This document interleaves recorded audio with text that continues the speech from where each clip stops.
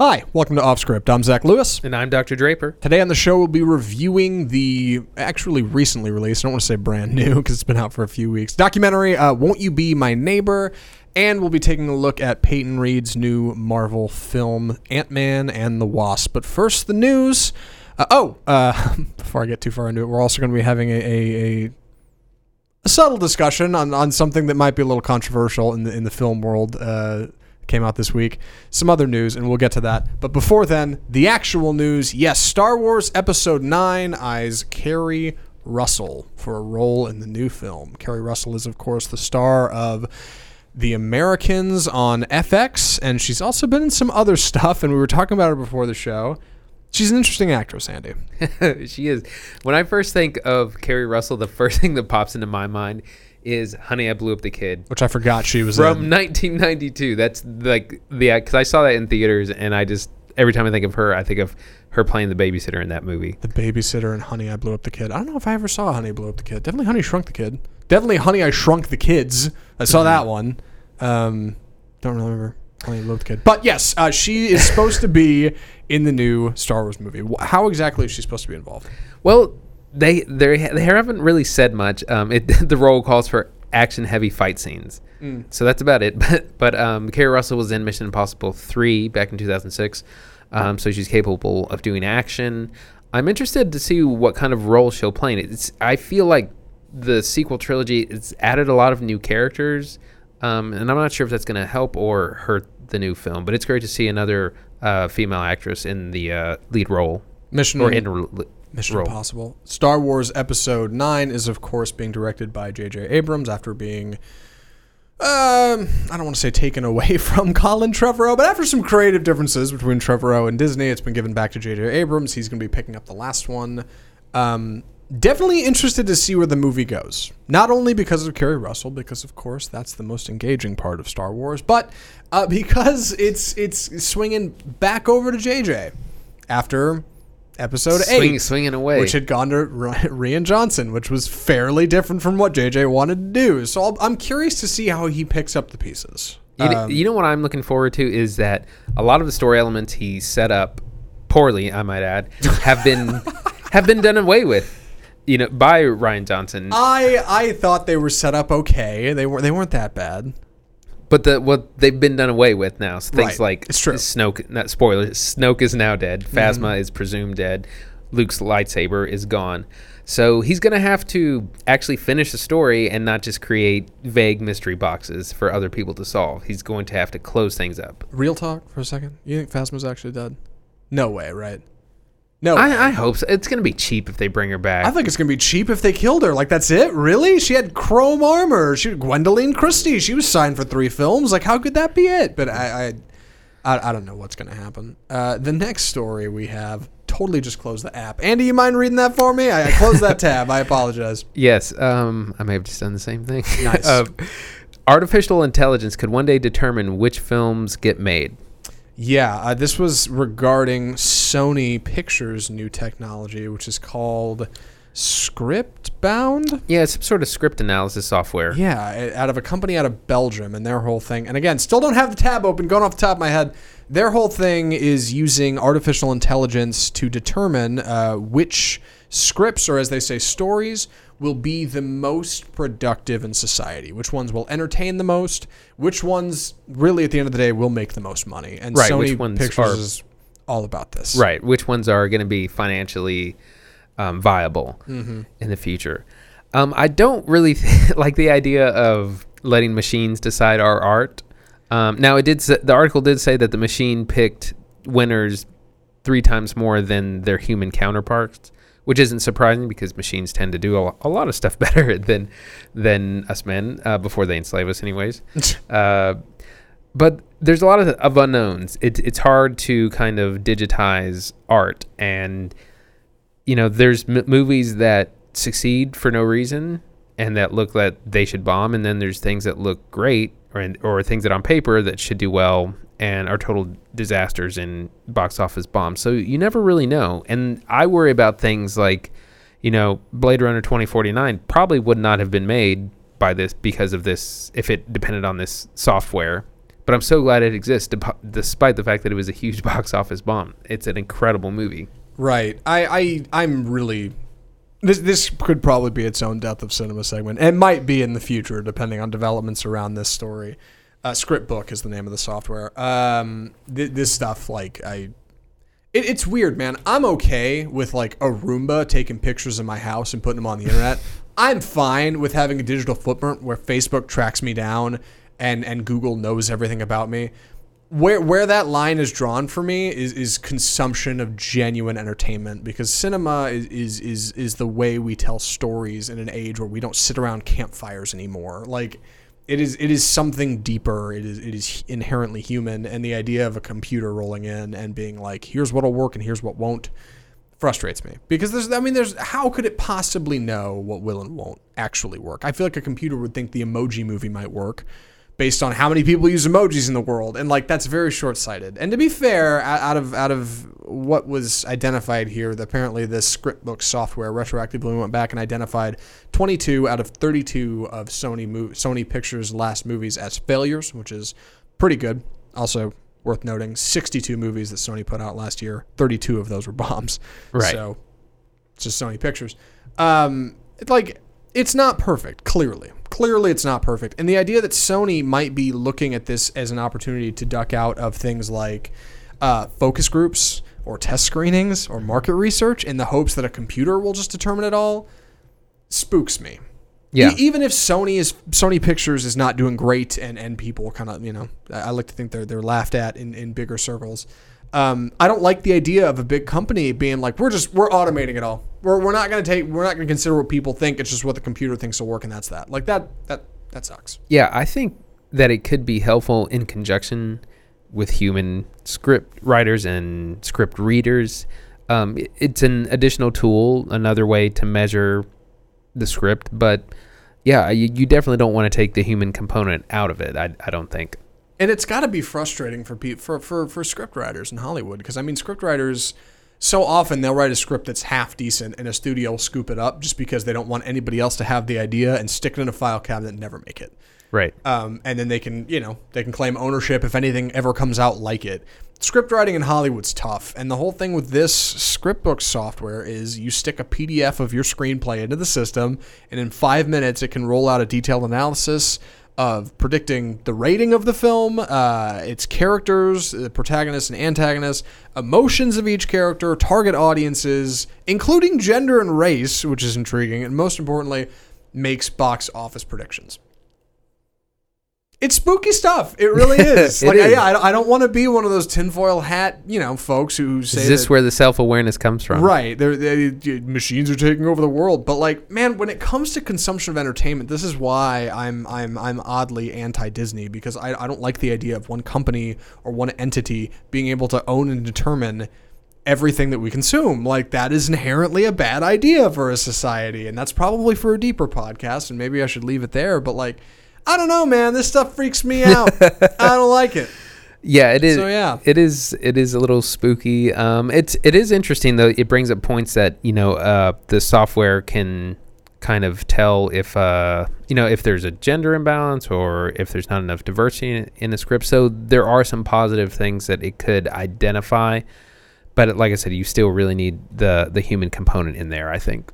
To be fair, it's not all perfect. The end of this article has a little bit of, a blanket to hide under if you feel like I do.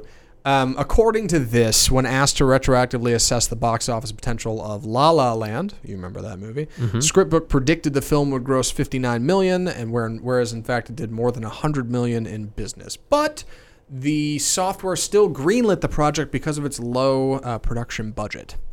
So I don't know what that means. Maybe that's a good thing for indies. I don't know. But it's weird, and it possibly, and it's always hard to predict what people will want and what people will like. How could something like Scriptbook possibly interpret a script for something like Baby Driver? Like, you can't do it. Like, for new ideas for something like Denis Villeneuve's Blade Runner 2049, I feel like there's no way it would greenlight it. It would say no, that's a horrible idea. And because the movie didn't do so well in retrospect, maybe that's a good thing. But when it comes to something like Blade Runner, I can't help but feel differently. Like, I look at a movie like Disobedience, right? Right. But so far, Disobedience is arguably my favorite film of this year. No way that movie would have gotten greenlit. There's no way. I know it's got a low production budget, but like, you know, who would go see that movie? It's an art house flick, and like I adored that movie. So I don't know. Like or things like You Were Never Really Here. Yeah. I don't know. It's I feel like it would do a good job of hitting like the middle of the road. Sure. But it's going to have trouble in the extremes. The one other relation I have to this before we have to move on. My God, I've spent way too long in this. Radio, terrestrial radio. Most terrestrial radio is no longer, songs aren't picked by hand, right? They're run through a computer program. I forget the name of it. It's a nationally used service. And this computer just picks based on trends. Like, here's your top 40, here's the top 40 tracks. Here's what people kind of like. Here's what's popular on iTunes. Here's what we're running for 24 hours. And they'll have somebody go through and they'll pick out certain little things if they want. But for the most part, program directors who probably don't make enough money because that's the way the industry went, don't really look at it. They just roll with whatever premium choice, I think is the name of it, picked. And that's the songs you hear on the radio. And nobody listens to the radio anymore. Right. So I don't know, man. Like, it's worth considering. Like, when you let a computer start picking this stuff out, like, you genuinely lose something. And when it comes to cinema, I don't think that's where we're at yet. It's not bold. It's certainly not bold. And with that, we should probably move on to our first film of the evening, the documentary, Won't You Be My Neighbor? The greatest thing that we can do is to help somebody know that they're loved and capable of loving. Won't You Be My Neighbor is, I'm so glad I got to take the summary for this, because it's a documentary. It's super easy. It is the story of Fred Rogers, a initially young man, I should say, Presbyterian, who was aiming to be a minister, graduated college and realized, I think I might want to get into this television thing instead. Right when it started to become a thing, he picked up a local job at his local broadcasting station, television broadcasting station in Pittsburgh, and he started this little children's show that went on to become Mr. Rogers' Neighborhood, the show most of us, I would imagine, know and love. The documentary covers his life, some of the hot button issues he covered on his show, and really just kind of digs into his ideology of who he was and what he wanted to do for children everywhere. And I think that's a pretty good summary. From that, we should start to dig into the movie. Andy, what did you think of Won't You Be My Neighbor? I really loved it. It was very moving, very powerful, just so positive and uplifting. And we're in some kind of tough times, and it's great to see a piece of cinema that's about such a positive person and someone who was really focused on not just bringing positivity into the world, but specifically towards children. And because he was saying when TV first came on, it was either geared towards adults or it was all this really terrible programming for children, like, people getting hit in the face with pies and things that didn't teach them anything and was just kind of a babysitter there. And he really wanted to connect with children, really wanted to understand them, to teach them things, to teach them it's okay to feel certain ways and to understand and vocalize their feelings. And it's just really powerful. And I didn't realize the show was on as long as it was. Like, it starts in 1967, 68. And that's just an incredibly long time. And that's right on the ground floor of when TV was getting its start. Yeah. This movie was really good. Yeah, it's phenomenally heartwarming, especially to anybody who can look back on Mr. Rogers' Neighborhood with any kind of lens of nostalgia, which, considering its run length, almost everybody who goes and see this documentary will. You grow up, and the problems of childhood seem to slip away, and the problems of adulthood very quickly set in. And Mr. Rogers was heartwarming because he was an adult who genuinely seemed to understand where kids were, when a lot of us forget that. He kind of hung on to that child at heart mentality, and he reminds us, even in death, even past when his show has come and gone, even when he's not around anymore, that like kids, the way kids feel is just as important as the rest of us, and not only is it important to not forget how they feel, but it's important to not forget how we felt. And maybe how we feel, really, the deeper part of us, right? This part of us that feels gone. It's really, really incredible stuff. And the documentary does a great job of getting that emotion across. Yeah, to me, it was really incredible just that the topics that he would pick. I mean, I watched the show a little bit when I was growing up as well through the early 90s. But I mean, his first show was about the Vietnam War. Or there's another episode where one of the puppet characters asks, well, what does assassination mean? Yeah. And there's a couple of these parts of just like really, really heavy. I mean, that's a heavy adult conversation. And, he was pointing out that these are things that kids are hearing and that they need to understand what they are in terms that they can understand. And, that I just think that's a really powerful thing that he did to make sure that the children are understanding what's happening in the world, that things are still okay, even though that scary things might be happening.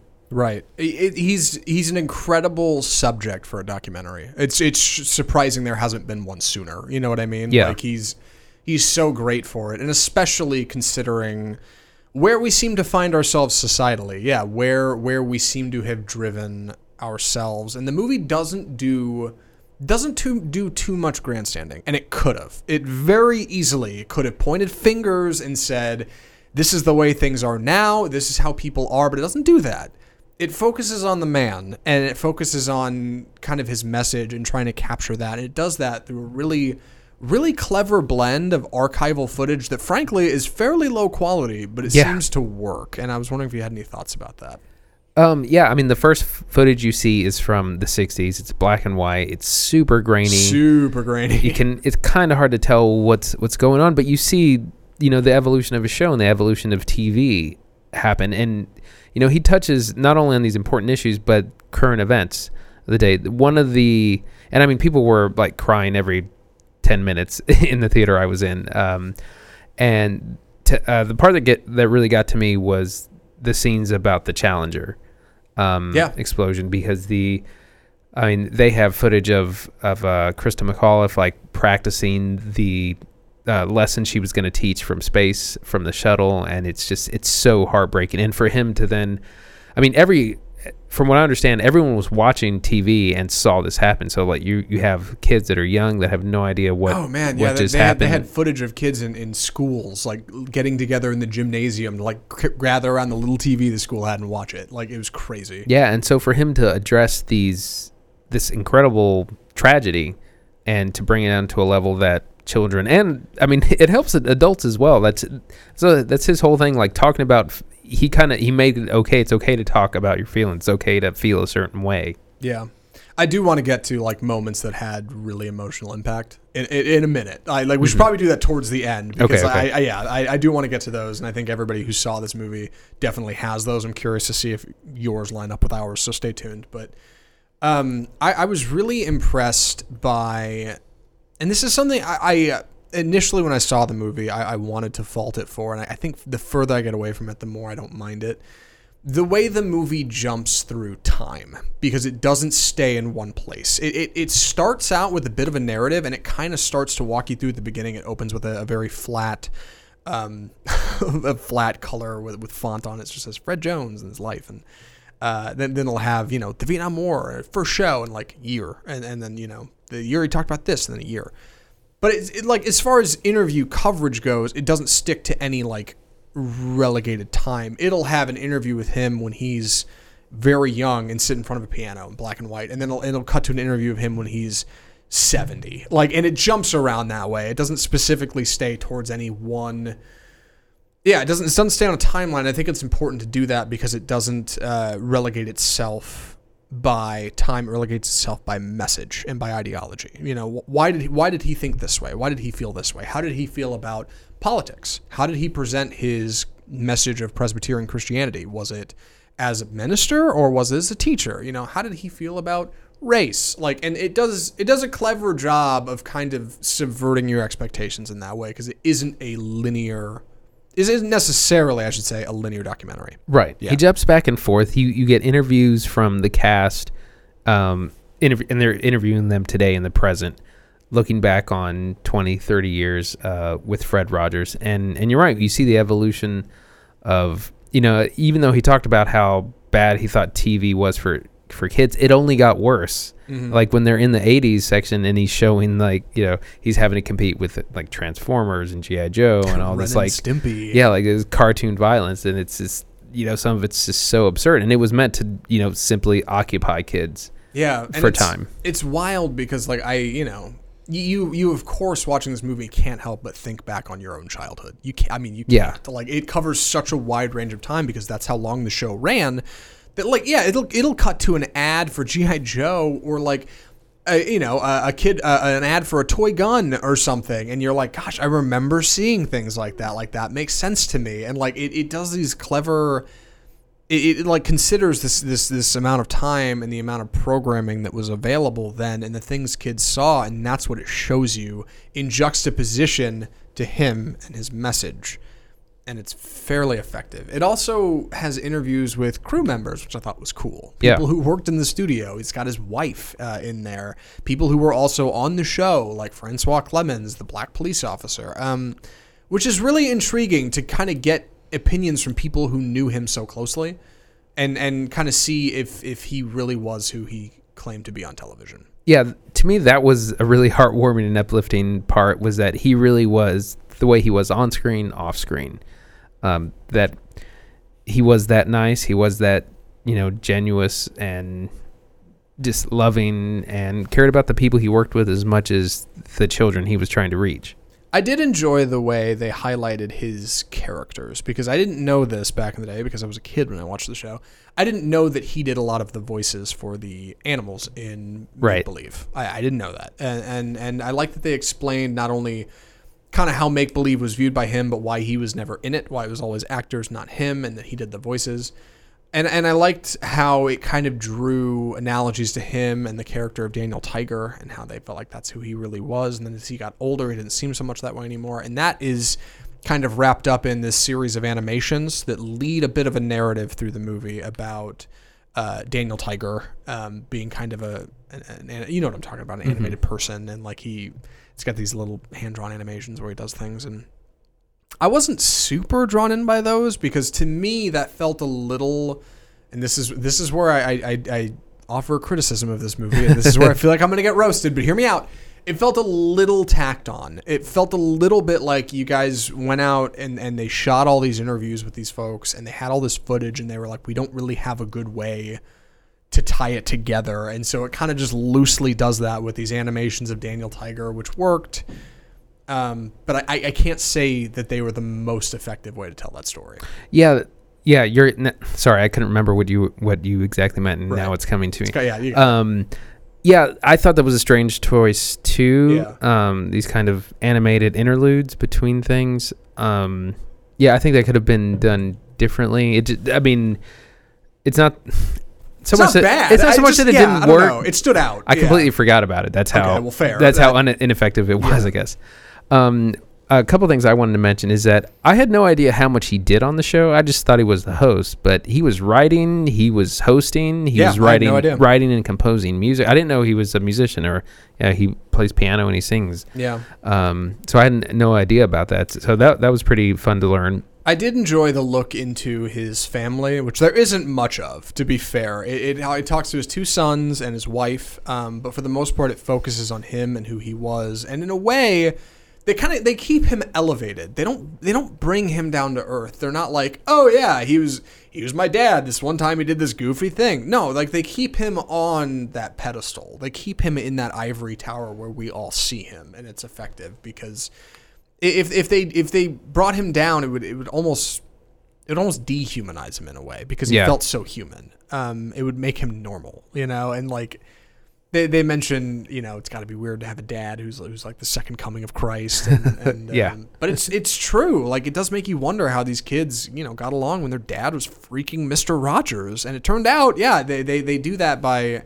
They get that point across by harping on again that he was exactly who he claimed to be on the show. Like he was that man, and that's really heartwarming. Yeah.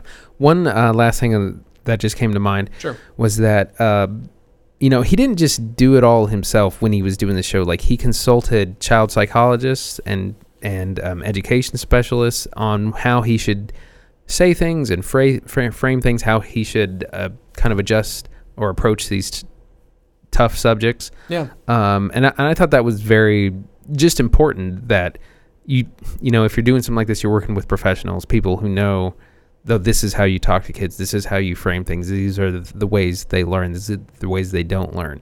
As opposed to, I mean, maybe they're doing that for G.I. Joe and Transformers as well. Yeah. But maybe for all the wrong reasons. Yeah, I enjoyed the way they brought him. They didn't shy away from keeping him on an adult stage. They had a bit from him when he was in a Senate committee trying to convince the Senate to keep funding for PBS.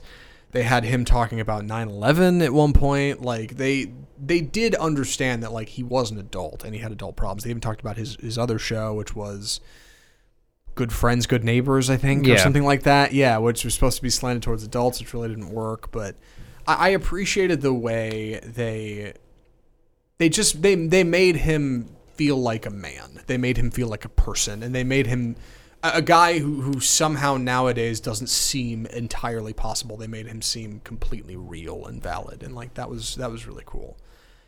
I did want to ask before we wrap things up. Yeah, any really emotional, hard-hitting moments for you? Any moments that you felt like several. Like I said, the Challenger one for sure. Some of the stuff earlier when he's doing the pool thing with the local police officer who's black, and he specifically did that after an incident in the 60s where a hotel owner poured like cleaning chemicals while a black family was in a pool. Yeah. So, you know, he's making a statement in a more subtle way saying, that's not acceptable. You can have people of different colors and backgrounds in the same pool.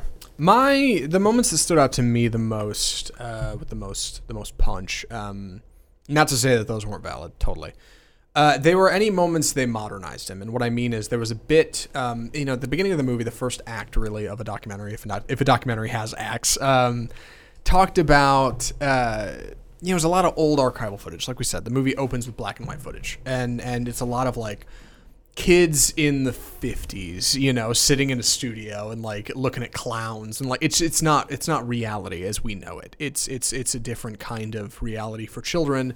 But that wasn't my childhood. That wasn't your childhood. That's not what we knew. And then they do that for a little while. And then about 20 or 30 minutes into the movie, there's this little sequence they have where they have modern day kids that you just like pull off the street, sitting in front of the camera, looking at a glass lens in front of the camera where they projected old episodes of Mr. Rogers' Neighborhood. So you get through this projection of the show like a modern look at kids today watching it, and they look just as like, and it's a montage, it's a bunch of different kids at different ages and races, and you just get these like super genuine reactions, and like bringing him to today was great. Like that felt like something, because it was like this stuff still works, like it's tried and true.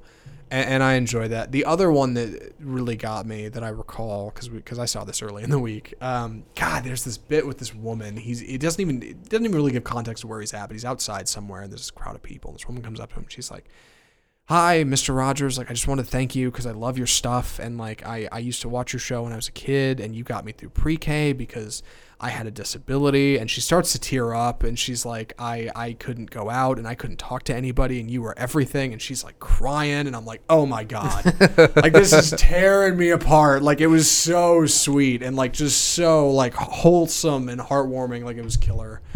Man, really enjoyed this movie. Any other thoughts before we wrap up? I had one before we finish, but yeah, I was curious of you. I just want to mention one other moment. Like I said, one of the episodes he talks about assassination, and that was specifically about the assassination of Bobby Kennedy. And just the clip they played, he's just playing with the puppet, and the puppet, they're blowing up a balloon, they're kind of playing. Then all of a sudden the puppet just said, "What's assassination?" Yeah. And like that's so much how kids are. They'll just come out of the blue with like some hard-hitting, really deep question, and you're like, I wasn't prepared for this. Yeah. But it was great to see that kind of question brought up and then handled in like an appropriate way to try his best to explain what that is. Sure.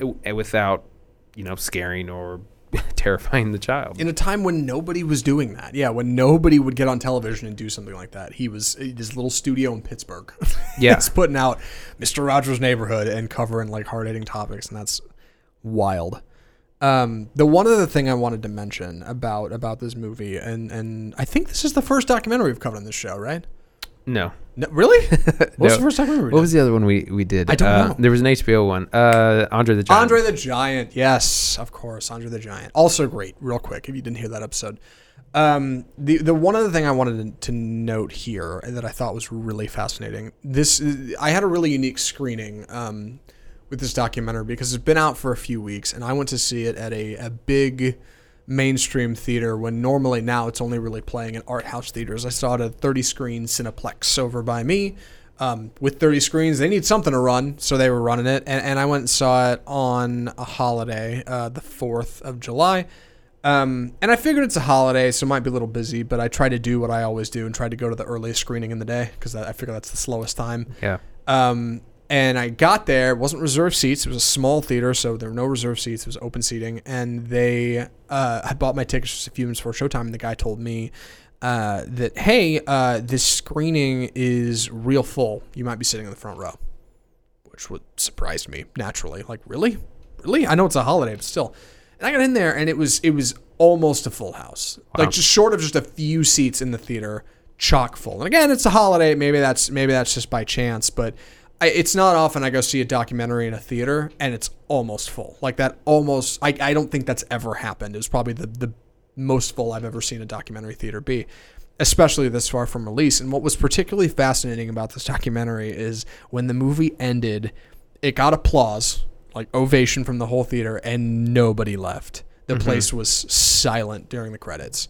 And once the lights went up after the credits, that's when everybody left. And like I've never seen a relatively mainstream audience almost fill up a theater this far from release, clap when it's over, and nobody leaves for the credits. Like everybody stuck around, short of like a Marvel movie. Yeah.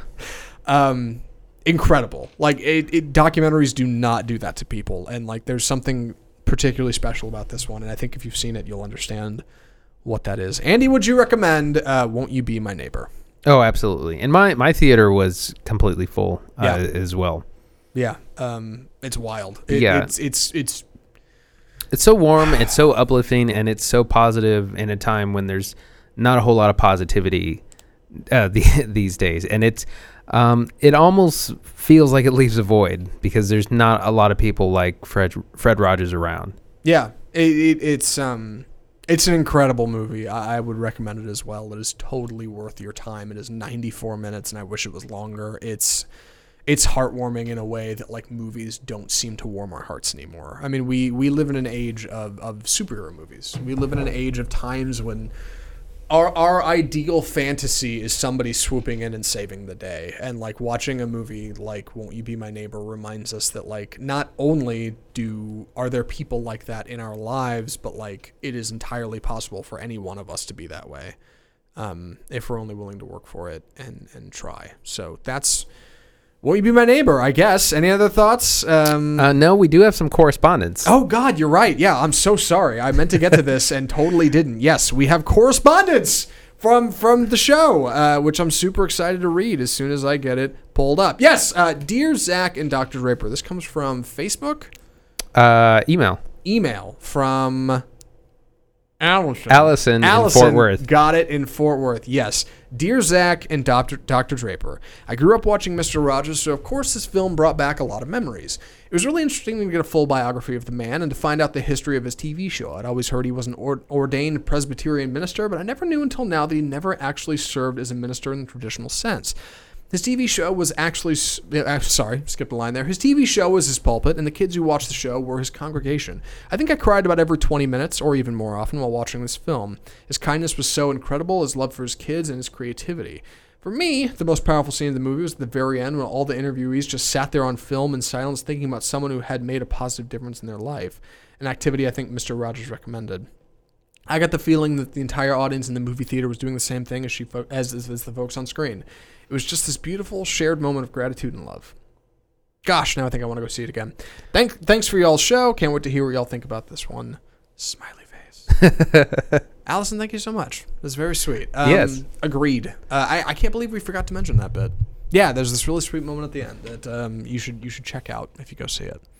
So yeah, that's Won't You Be My Neighbor. Thanks for writing, Allison. For those of you who want to get involved with the show, email us at mail@offscriptfilmreview.com. Our next segment,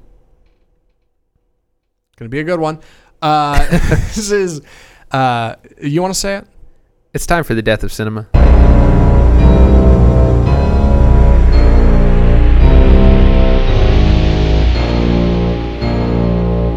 We are going to be looking at a news story this week. Something that caught a little bit of I think backlash is a fair assessment on the internet. Specifically about Scarlett Johansson. Yes. I'm just going to rattle a headline off. Scarlett Johansson's casting as a transgender man draws backlash.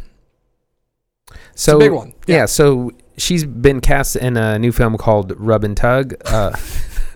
Which is exactly what you think it's about. And she plays the real life story of Dante Tex Gill, who ran a string of massage parlors that were fronts for prostitution dens in the 70s and 80s.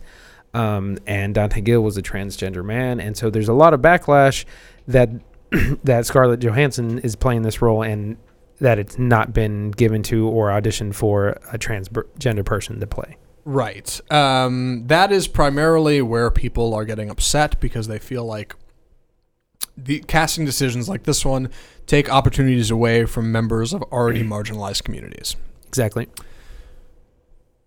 So why do we want to talk about this on Off Script?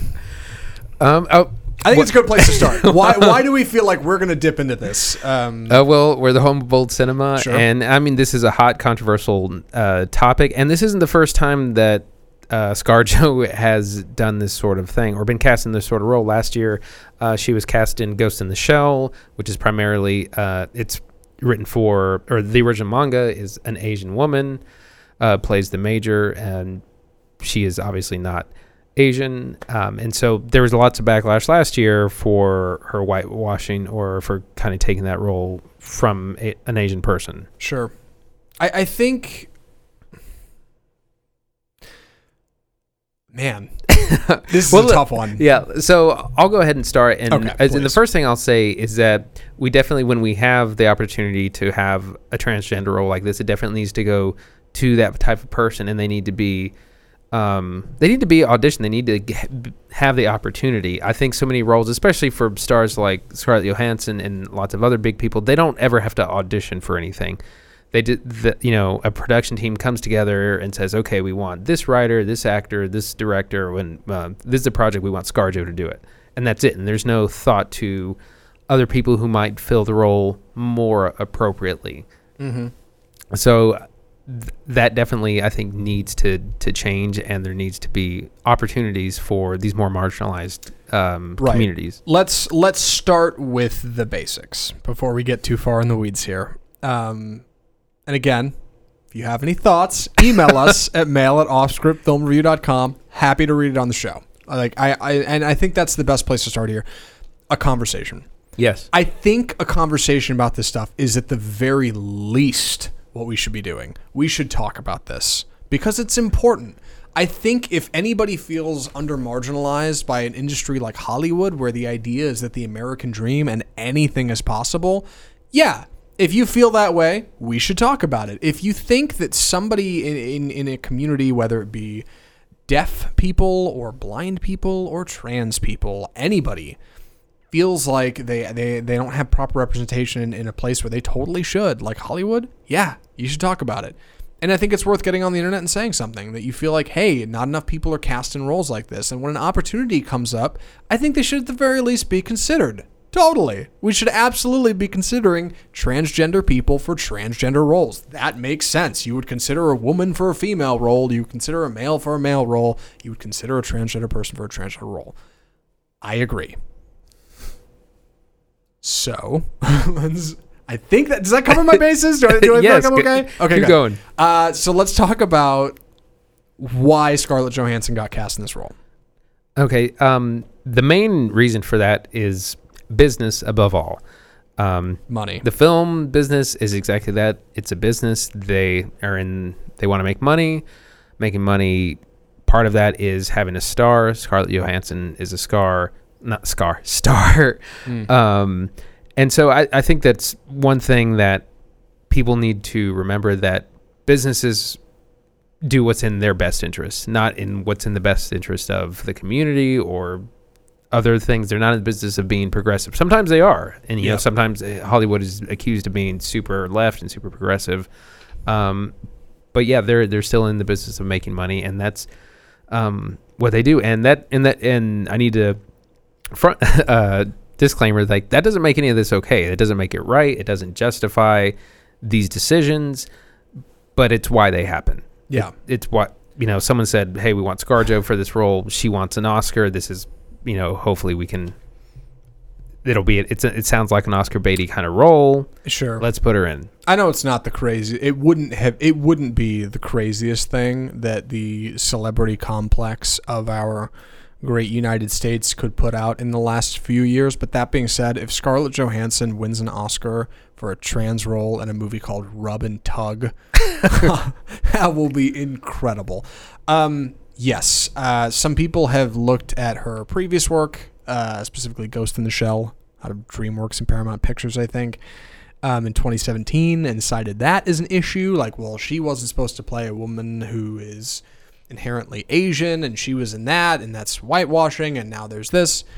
It does seem unfortunate that this has been the Scarlett Johansson thing, and I'll be honest, that is strange that the same actress has run into two of these incidents in years past. There is there better than saying there is, right? Posing the question, not forming an opinion. Is there a case to be made that she is an actor doing her job, acting like somebody she isn't, right?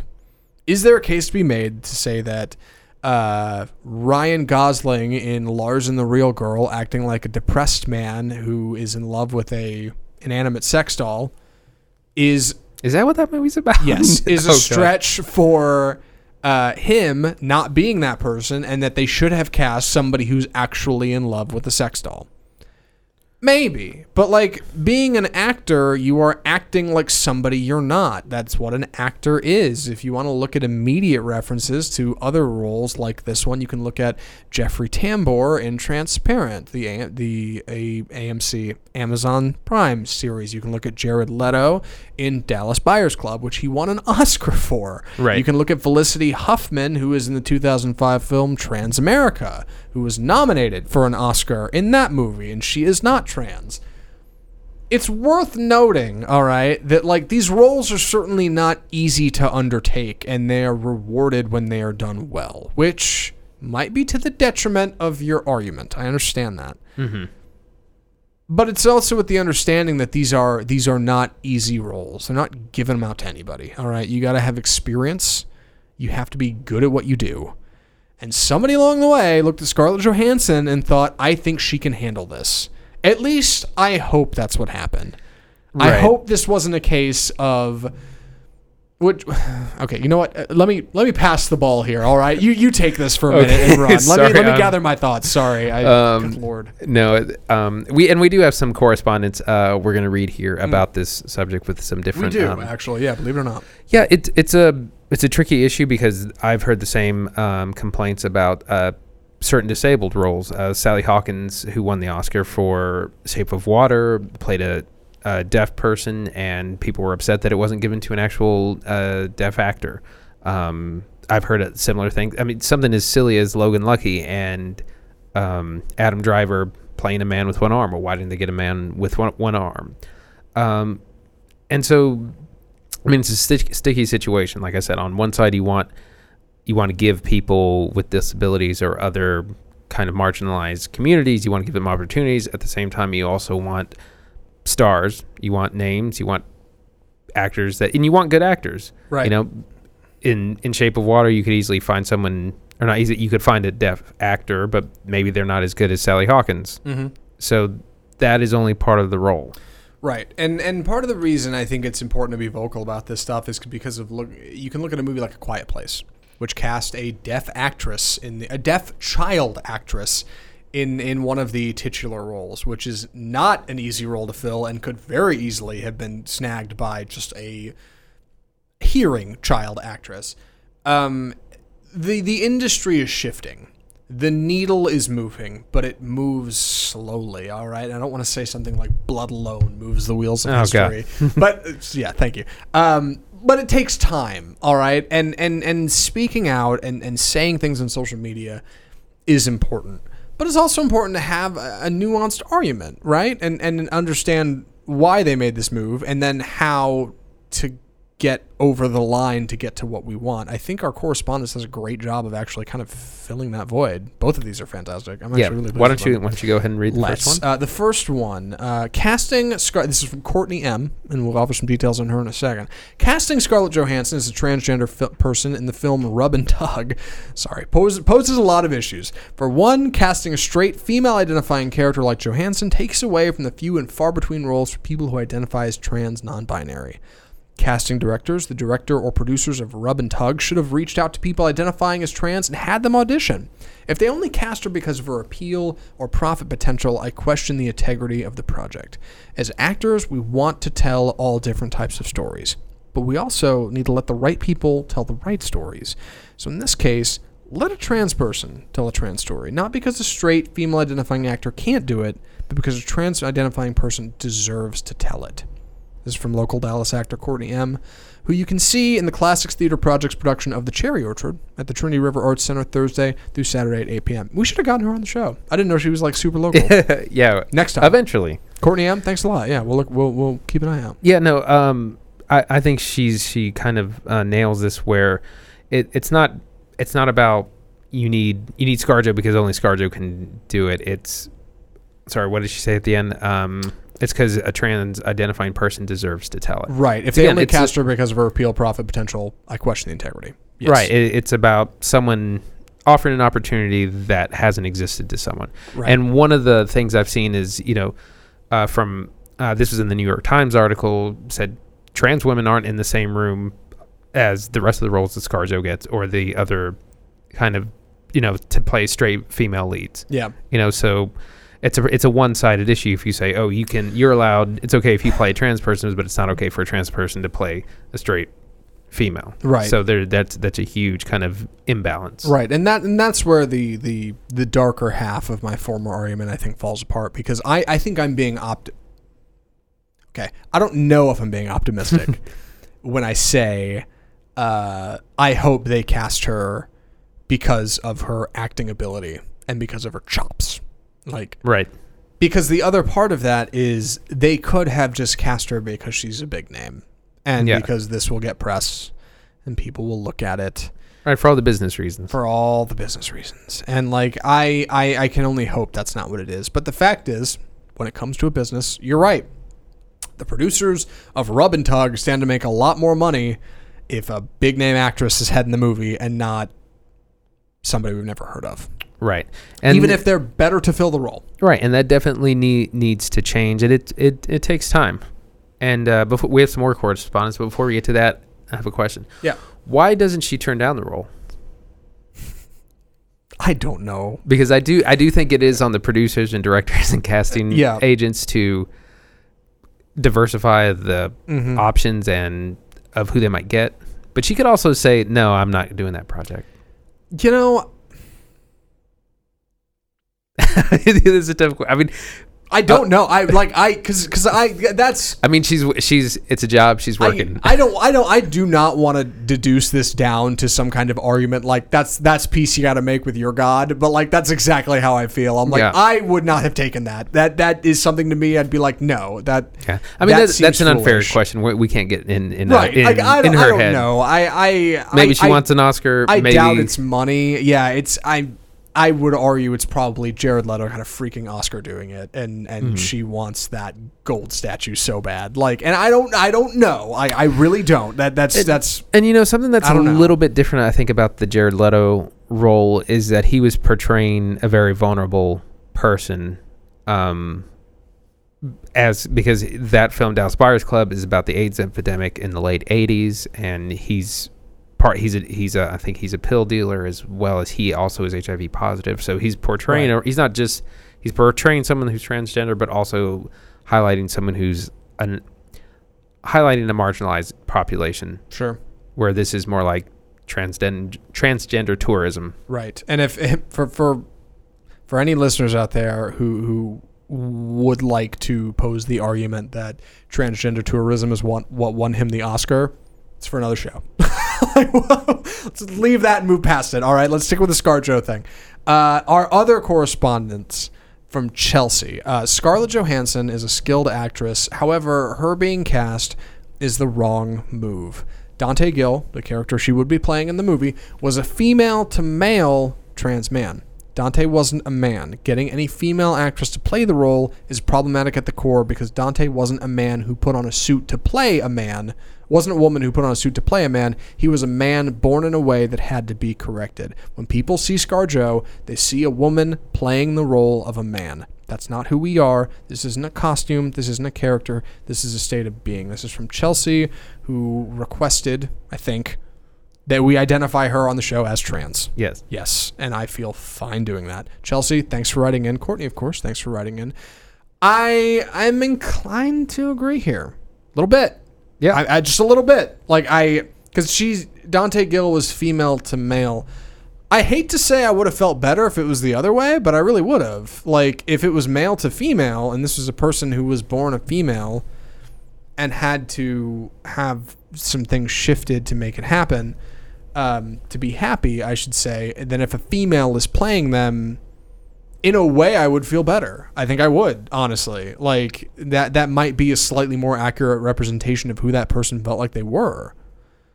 You're going the other way. I'm like, that just feels wrong all over. Yeah, like, that doesn't feel right at all. Careful. Okay. Yeah, you're right. You're right. That came off in... This is hard. I didn't mean... Okay. What? But see, again, take the ball. Please, just run. Okay. Yeah, get this away from me. But that's exactly why it's important to talk about this. Like, that's where I want to wrap this up. Yeah. Is that it's easy to for these really polarizing topics to just be on one side or the other and not have a conversation, not hear all sides and not try to understand each other, because that's how we eventually, through discourse, gain understanding. Yep. That's like it takes, like, you got to have these kind of tough conversations and kind of have your views challenged. I know I did in kind of going through this topic and getting people to write in. So it's important to hear and discuss differing opinions. Yeah, that's the only way we move forward. Agreed. I'm I'm glad we talked about this. I am, even if somewhere along the way I probably said something really offensive. I didn't mean to. We could have we so could have dodged this. We could have just been like, nope, that sounds weird. We don't want to talk about it. But the fact is, you're exactly right. Like, if this industry is going to go anywhere, we need to be willing to have conversations exactly like this one. And be able to get on the internet and say, here's what we think, and have other people go, well, we think this, and like have a discourse about it. And I think this stuff is ultimately important to making this business better, making cinema bolder. Yeah, bolder than it ever was before. Right, exactly. And we had the movie, this won the Oscar for Best Foreign Film, A Fantastic Woman, which features a transgender woman who, that film is about a man has a relationship with this woman, and the man dies, and his family comes in, for the funeral. They find out that his girlfriend is transgender. They have a huge problem with that, and she's kind of ostracized, even though it's like his death and all. It's a very powerful film that I have not watched, but I've read a lot about. And so there are roles. It is changing. She won. Oh no, I don't think she won the Oscar, but the film won the Oscar. Yeah.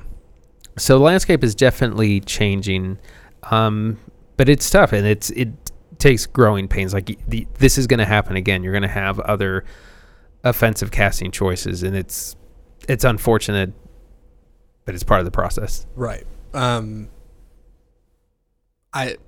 I was going to say something about, like, it's a long climb to the top of the hill. Just make up some stupid analogy that, like, nobody cares Sometimes about. In life. The point is, like, we're getting there, all right? And it's going to happen. But if you listen to this whole conversation and you think we're idiots or we missed the mark or we didn't touch on something, please let us know. Like, please, because, yeah, like, nobody's going to get informed if you don't say something. And it can be frustrating. It can be tough. But I think this stuff is important, and I'm glad we talked about it, and I'd like to talk about stuff like this more on this show. At least me. I don't know. Yeah, no, for sure. It's I mean, it's uncomfortable sometimes. Sometimes I don't want to get nervous about uploading this to the internet.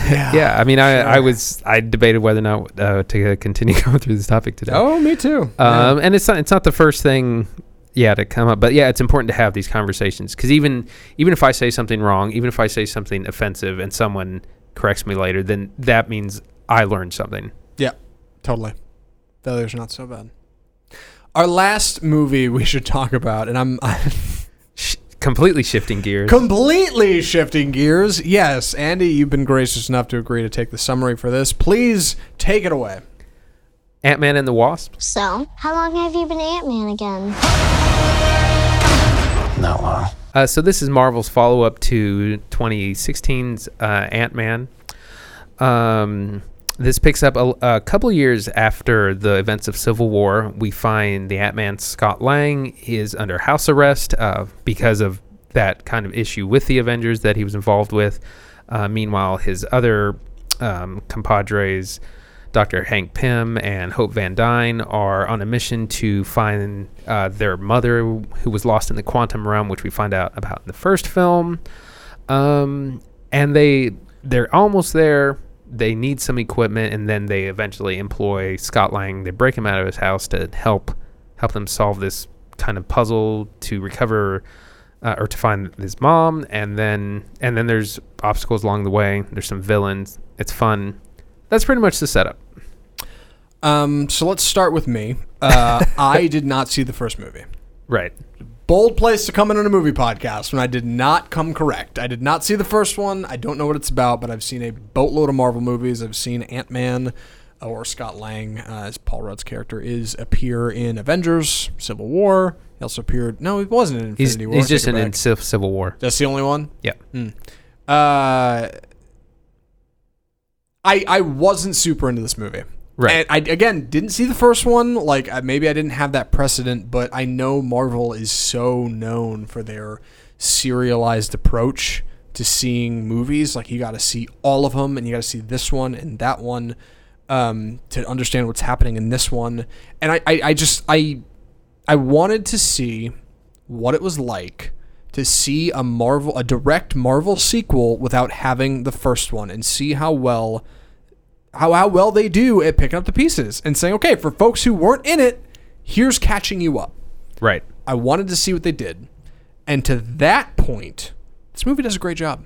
Yeah. Genuinely. I felt like it genuinely did a good job of filling me in on what happened and catching me up. What did you think? I really liked it. So I have seen the first one, and Ant-Man was the first movie that kind of everyone predicted this might be Marvel's first bomb, or it might be Marvel's first kind of, just even if it's not a bad movie, it's gonna bomb. Sorry, I just said bomb. It's might be their first bad movie, essentially, sure. Which is what they said about Guardians, and then Guardians was huge. Now this didn't have quite the same success, but it was still, the first one, a very good movie.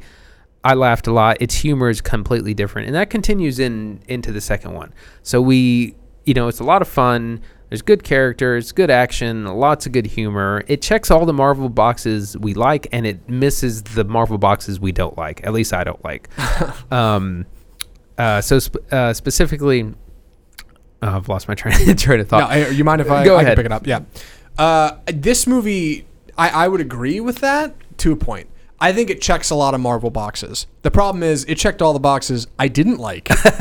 Okay, and it didn't check any of the boxes I did like, and that was the issue. So I think we're going to have a good discourse about this.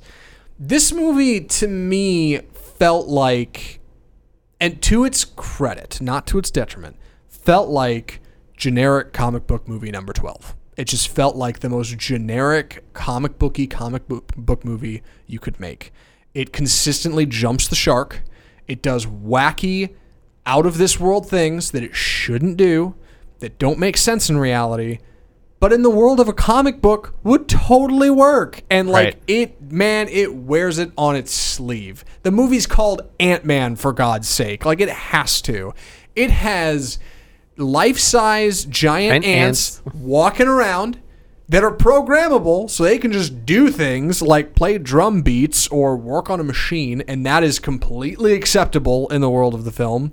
It can shrink and immediately blow things up to any size with misplaced regard to velocity. Yeah. that just comes and goes. It can shrink an office tower building immediately without any regard to its foundation or how the building was standing in the first.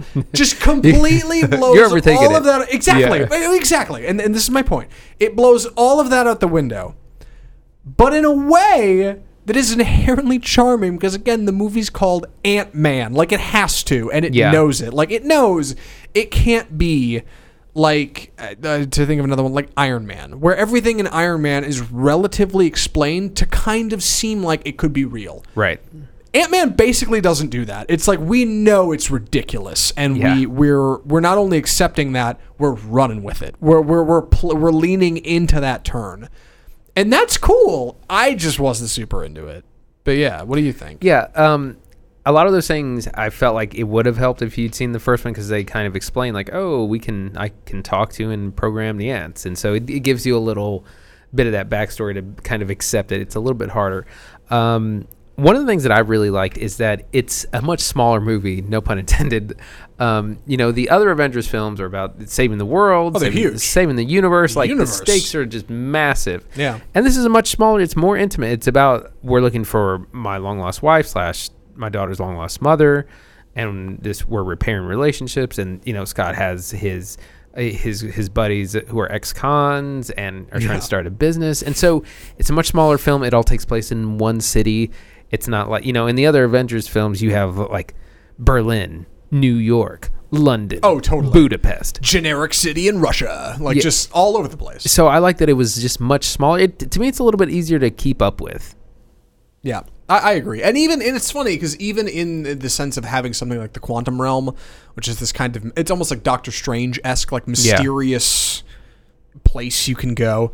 Even then, they don't spend all too much time in it. Like, they still kind of keep it weird. They keep it like its own segmented off thing.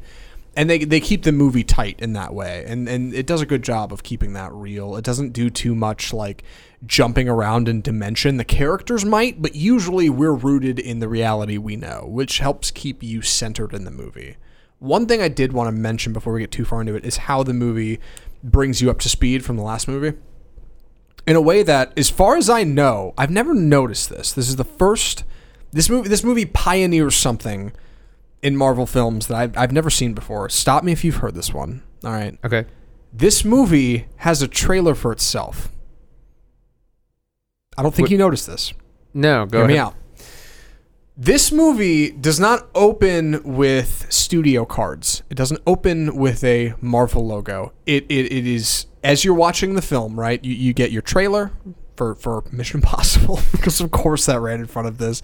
And you get a trailer for The House with the Clock in Its Walls, and you get a couple trailers for a couple other things, and then you get your generic theater production trailer, which for AMC will be the stupid thing about getting a Coke at the movies, right? Or for Regal, where I saw it, it'll be the stupid short film that two students made. Yeah. For Cinemark, it'll be turn off your phone, whatever, enjoy the movie. Then you get the 20-minute Marvel logo. Right. Except this movie doesn't do that. You don't get the Marvel logo. You don't get any kind, like, whereas a movie normally would run, the working title logo or Sony Pictures or anything, Warner Brothers. This doesn't do that. It starts, just like any other trailer, it starts with Michael Douglas talking, then flashback, and you're in the movie. Immediately. It is wild. And I was so impressed. It made me sit up in my seat. And this is something nobody else noticed, but like... It doesn't have any kind of Marvel logo. It just starts cold. And it's wild. There's no music. The movie is on now. Yeah. And what they do in this like 2 minutes of movie is they have a flashback bit with Michael Douglas and a couple other characters. I don't know if we want to get into who they are or what they're about. You might have covered it in the plot. It's fine. And they have a little flashback bit for like what happened before and a little bit of setup for the movie. It's like 2 minutes long. And then you get the Marvel logo. And that little bit is essentially backstory from the first movie Right. to catch you up. And if you didn't see the first one, it acts as a trailer for this movie. It is, here's what happened, here's what's coming. And Right. it was brilliant. Yeah. Nothing but props to Marvel. I was glad they did that because even though I've seen the first one, I could not remember a lot of it. Yep. And I think they counted on that. Super clever. So it was really good. I wanted to get into the villains. What do you think of the bad guys? I don't remember who the bad guys were. So we had a couple. I don't. Hold on. So we had Walton Goggins, who I love. Every time he's on screen, it's great. He's barely a bad guy. It's a treat. He's great, though. You're Yeah, right. but he's plays an illegal tech dealer with a southern drawl, and Of course. and as Classic Walton. as he kind of always does, and yeah, I just really liked his character and his dialogue, and he's always that like borderline sleazy, borderline classy Sure. arms dealer. He's and, good. Yeah. And so he's one, and then we also have Ghost, who's Right. Yeah. You're right. That was the other one. right. God, how did I not who's remember apparently that? very forgettable. But she has some sort of phasing technology, and she's after some of the same tech that Ant-Man is, and so she's kind of an antagonist to them. Well, the villains, it's weird. The villains in this movie are essentially just in the way of the actual main conflict. They're not really the source of that. They're not really the problem. They're kind of just hurdles the characters have to get over to solve what is the main conflict of the film. Right. It's really odd in that way. But they're never really a problem. It's never like, we've taken you hostage and we've got a bomb. Like, that never happens. Yeah. They're kind of just there. I don't know. Well, and also the FBI is also constantly trying to catch Ant-Man out of his house. Sure. And so they're kind of an antagonist as well. Yeah, with a great character played by Randall Park, who I really okay. He was in the interview. Real quick, he was in the interview. Almost all the performances in this movie I liked. Almost everybody was good. There wasn't really anybody that I felt like I was off kilter or I didn't like. Like, everybody I enjoyed. So yeah, performance wise, great, but all around. Let's talk about the humor for a second. Let's. So I feel that Marvel movies are known for their humor. They're all known for being funny. And what I liked about Ant-Man in the first one is that it has a completely different style of humor. A lot of Marvel laughs come from quips and just short remarks here and there. And what Ant-Man does differently, and they did this in the first film, is they just have a bunch of running gags, and some of them I just were really effective for me, and I laughed a lot. There's this whole thing about close-up magic. Like, Scott's been in his house. He was like, he's on the internet learning how to do, card tricks and make stuff appear out of nowhere. And it's like, people keep asking about it because it's really impressive, like, throughout the whole movie. Right. And it's just one of these silly gags. Michael Pena, who I said, well, will play me one day in my biopic. You did say that. He was hilarious in the first film. He's back, and he's always really funny. And they did this in the first film where he does a flashback and he talks real quickly and does all the voices, and it's hilarious in the first film. They do it again in here. It's still hilarious. It's not quite as long, but yeah, it's funny. There's some running gags, and it's a different kind of humor. It's a different style, and I really liked it. I liked it. I don't know if it always works. That was my issue. There's definitely moments when they come back on a gag again, and I think, okay, like, come on, like, we got it, And it's funny because, like, the further I get away from it, the funnier it is. The close-up magic in the theater was stupid. You talking about it now, I'm like, yeah, I guess that was pretty funny. Like, that wasn't such a bad bit. Yeah, there's a whole bit with a Russian character and a Baba Yaga, which is pretty funny. Yeah. Completely does not necessarily fit the context of the situation, but not bad. But then there's moments where it doesn't work, and I've got one in particular. And if this worked for you, I'll be surprised. Okay. You probably know what it is. No. There's a bit where essentially Scott Lang, Ant-Man, due to some mental exercises in the quantum realm or something, is basically possessed by another character. Right. Did you laugh at all? I thought it was pretty funny. Stop! No, you did not. Did you really? I mean, I didn't think it was hilarious, but I thought it was clever. Maybe. God, it was cringeworthy. Paul Rudd is acting like somebody he's not, while also supposed to be Scott Lang. Like, it did not. I think it's supposed to kind of make you uncomfortable. It was so uncomfortable, and I was like, "This is not great." I did not enjoy it, but hey, that's just me. If you liked it, then what are you gonna do? I was really, really intrigued by the performances of folks like Lawrence Fishburne. Yeah. Or Michael Douglas, or Michelle Pfeiffer, older folks in the Marvel universe, because you so often get the young blood. Yeah. You get the new, and it was weird that like 3 characters in this are older actors and actresses, and they all did a great job. They all sold it up the river. Yeah, none of them felt too like, I never felt like any of them were gonna look at the camera and wink. Like I'm just in this for the money. Like it felt very legit. Yeah, and I think the other thing I like is that the heroes are kind of normal nerdy guys. It's not like Captain America or Thor with like bulging muscles and rip people in half. It's it's Scott Lang has a master's degree in chemistry or science or whatever, and so does Hope Van Dyne, the Wasp, which we should talk about a little bit. We should. I can't deny that this movie, it just felt like its own thing. You're right. Like it's got its own brand of humor, but it just has its own brand of approach. And the same way something like Black Panther does. It does not feel like the other Marvel movies. It's got its own something, and like it's difficult for me to describe what it is. And what's a bummer is for me it didn't work. Like I didn't enjoy it that much. But with that many swings at the fence, with that many approaches, with that many different Marvel properties, inevitably you're going to land on a couple you don't like. Yeah.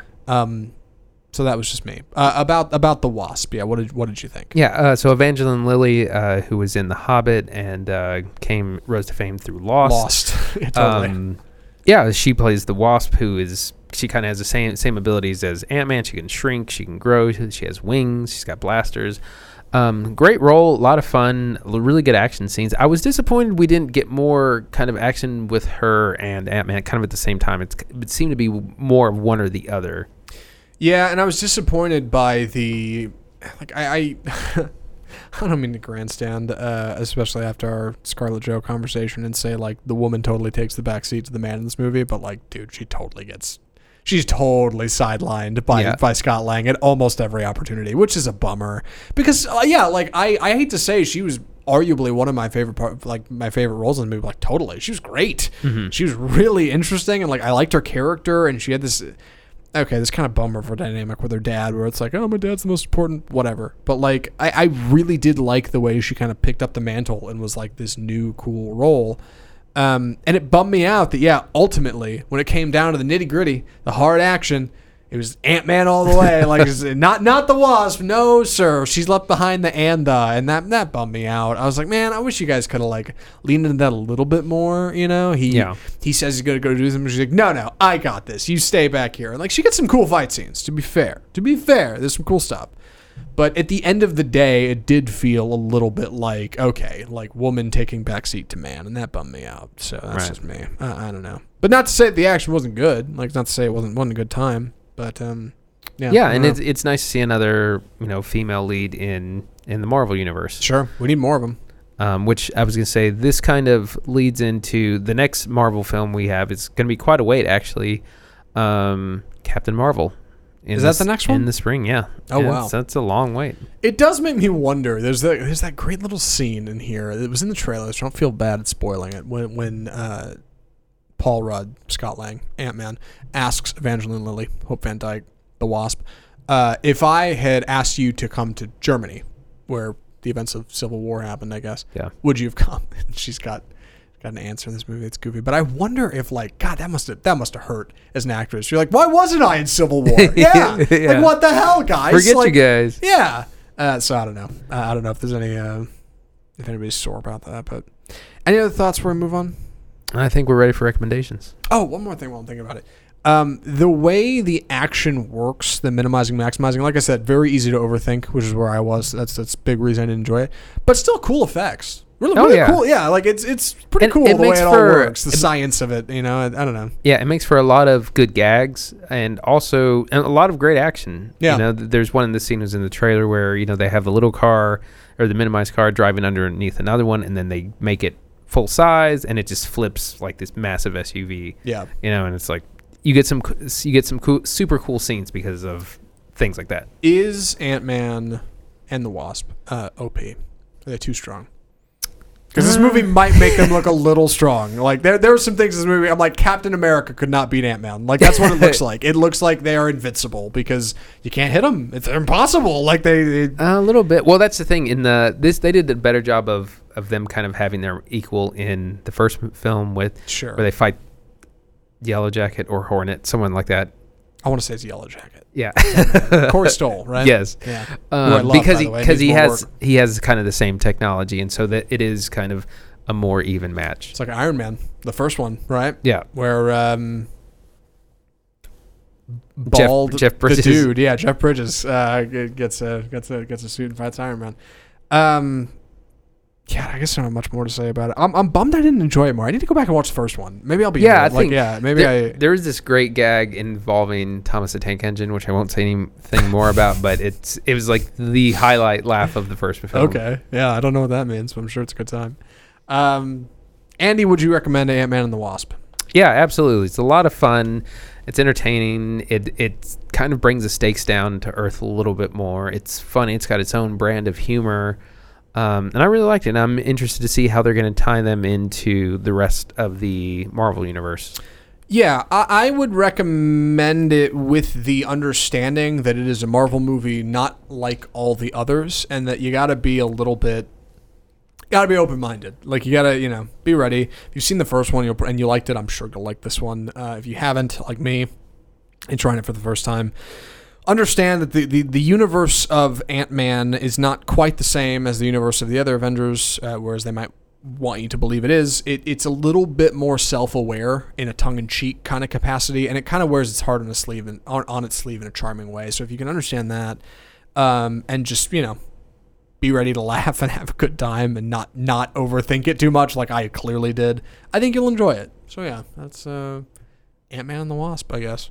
Yeah. And with that, I think it just about wraps our week. There's one other thing I wanted to mention before we get to what we're going to be doing next week. I did go see another movie this week, an animated film called Fireworks out of G-Kids, I want to say, the studio who does Studio Ghibli. It's by the director of, what is the name of that movie? I don't know. It's an animated film. Stall. All right. Stall, right? Andy, dig me out of this. No, it's like an anime film out of Japan. Came out this year. It has a 50 on Rotten Tomatoes.